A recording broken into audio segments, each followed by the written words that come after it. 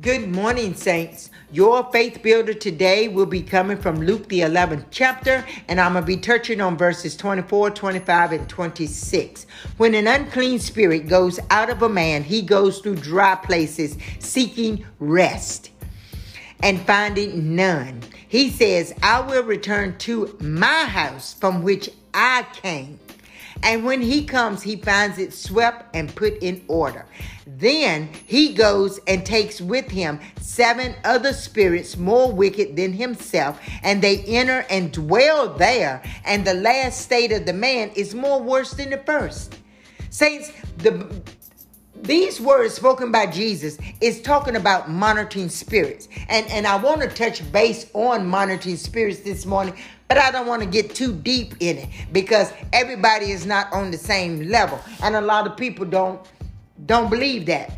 And I'm talking about Christians. But anyway, this is what Jesus is telling the disciples about. He's talking about a monitoring spirit. And now monitoring spirit is spirits that actually are assigned to monitor your house or monitor your life. That's why you try to figure out, okay, why am I being tempted with this? Or why is this temptation coming into my life? And you know that you haven't shared that with anybody because you have monitoring spirits. They watch everything that you do. They have been assigned to watch your life. They've been watching your life since you entered this earth. And they've been looking for an opportunity to inhabit your temple. That's what they've been doing. But in this case, one has inhabited a temple, but the individual has been delivered.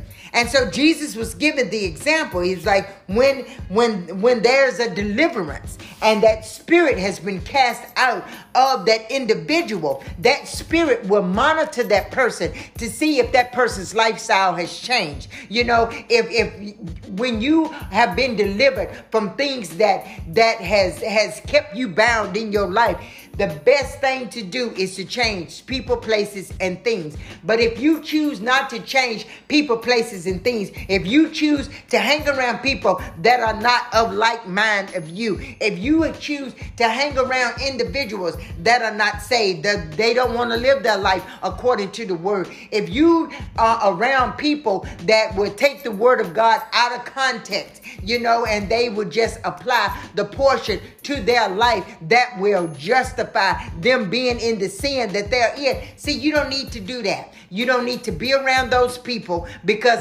this monitoring spirit is watching you. He's watching everything that you are doing. That's why the word of God said that when he goes through dry places, he's seeking rest and he finds none because he's been delivered out. He don't have nowhere to stay. And see, the demons do not like dry places, but that's another podcast for another time. But when he comes and he cannot find rest, he wants to find rest in a place where he's comfortable. The things that you say, the lifestyle that you live, all of that will draw those monitoring spirits to you to look at, to be looked upon as a place for them to dwell. The lifestyle, the choices that you make, all of those things play a role in the monitoring spirits watching you. But it says right here in the verse that when he comes, he finds the house that he was delivered out of swept and put in order. Now see, that's a problem right there because that person has been delivered. And it's saying that person was delivered, but the person didn't change the lifestyle. It said the person was delivered from this demon, but they still maintain to be around people, places, and things that got them in bondage in the first place. And see, that's why it said in this verse that he finds it swept and put in order. But he does not find anything that has changed. There's no mindset change. There's no ways change. This person's still going to the same places, dealing with the same people, being caught up in the same things. And so that's why it says here in verse 26, it says, then he goes and he takes with him 7 other spirits more wicked than himself. Now, see, that's a problem right there.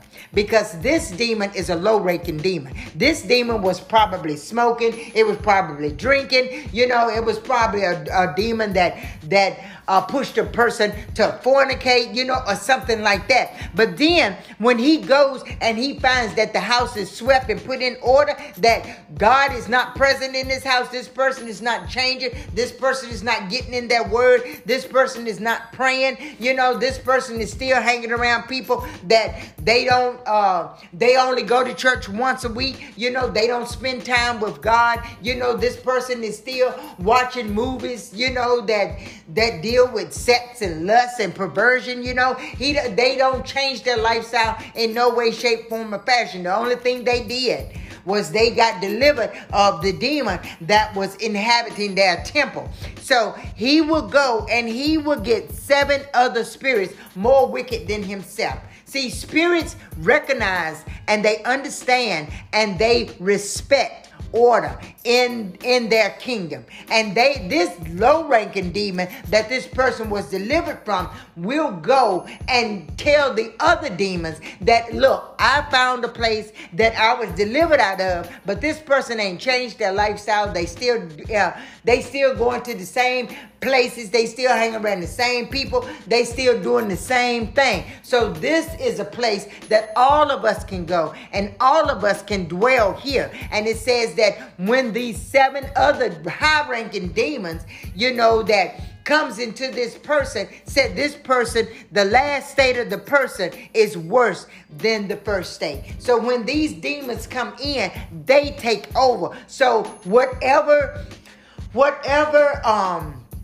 mindset, whatever state this person was in when they got delivered the first time, because they did not establish a relationship with God or get rooted and grounded in the word of God, because they did not change their mind, because they did not change their ways, because they still hung around the same people, because they are just my friends. I like these people, but they don't realize that these people, the spirit that is in those people is greater than the spirit, that you have. That's why you can't break away. That's why we get in ungodly relationships. That's why we still go back and we visit places, because these familiar spirits call us back to these places, because it says here that we are in a worse state than what we was in.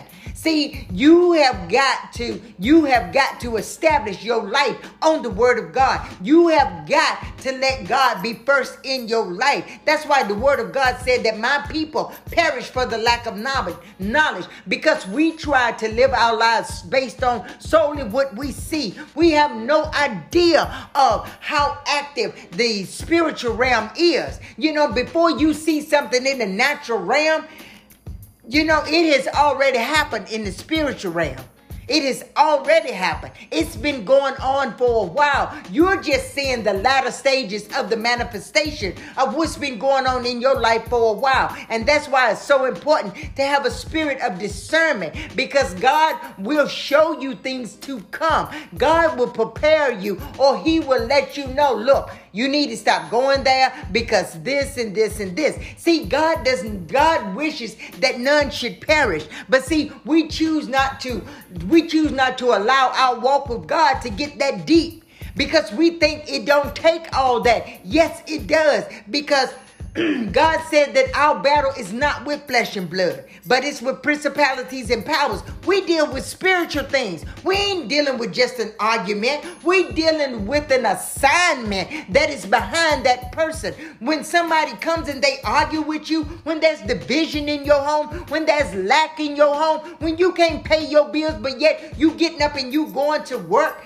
and you doing the things that God is calling you to do, you ain't fighting that. You ain't fighting that individual that may have shortchanged you. You are fighting the spirit that is behind that individual that wants to bring lack into your life. We got to stop being so short-minded with our thinking. We got to stop looking just as far as the individual, and we got to start getting before God and say, God, show me how I need to fight this battle. Show me, God, what is coming against just me. Sickness is just not a sickness. That's a spirit of infirmity coming against you. But see, we just look at the superficial. We look at the superficial symptoms that we're dealing with, and we don't look at what the enemy is trying to get us to accept. Saints, it's deeper. Our walk with God is deeper than this. And this is what Jesus is telling the disciples here. He's like, get your house in order. See, Satan couldn't just walk on this earth. He couldn't just walk up to Eve and say, look, Eve, I want this dominion. I know God gave it to you because I heard him when he gave it to you, but I want this dominion. No, he can't do that because Satan don't have authority to do that. But what did Satan do? Satan took on the body of a serpent. He went to something that was familiar, that Eve was used to seeing, and he used that to talk Eve out of her blessing. And if you think he did that and he was successful, that he won't do it again, you are sadly mistaken. Satan he cannot invent anything. He only takes what God has already invented, and he will put a twist of evil on it, and he will use it for himself. See, we have got to get out the natural realm in which we live, because that's where a lot of us live and that's where a lot of us stay. But yet we ain't looking behind the curtain. We ain't asking God to open our eyes to show us the root cause, God, of why I keep going through this thing. I need a root cause, God, of why this right here keeps happening in my life. You got a monitoring spirit that's watching you, that's wanting to inhabit your temple. But see, we destroy our temple ourselves by the recklessness that we live our lives.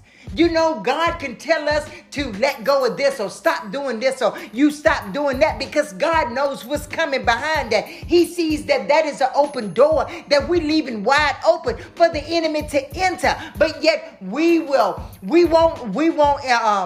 adhere to that. We just keep doing what we're doing because we allow our flesh to rule us like that. That's why it's so important for us to fast. Because when you fast, you are telling your flesh, look, you're not going to run this. I'm going to run this. My spirit is going to run this. You put that flesh under the submission of the word, and you will get your life totally in order.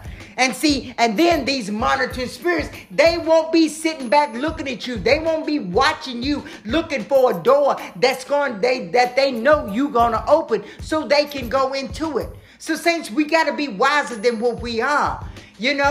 The Bible tells us to stop being ignorant of Satan's devices. We got to stop being ignorant, saints. And I know when you call a person ignorant, they're going to fly off the handle and they're going to get mad in an instant. But that's biblical. God tells us not to be ignorant of Satan's devices. And his devices are the things that are right before you that he got you focused on so he can come through the back door to bring the root cause of it. And see, we don't focus on the root cause of it.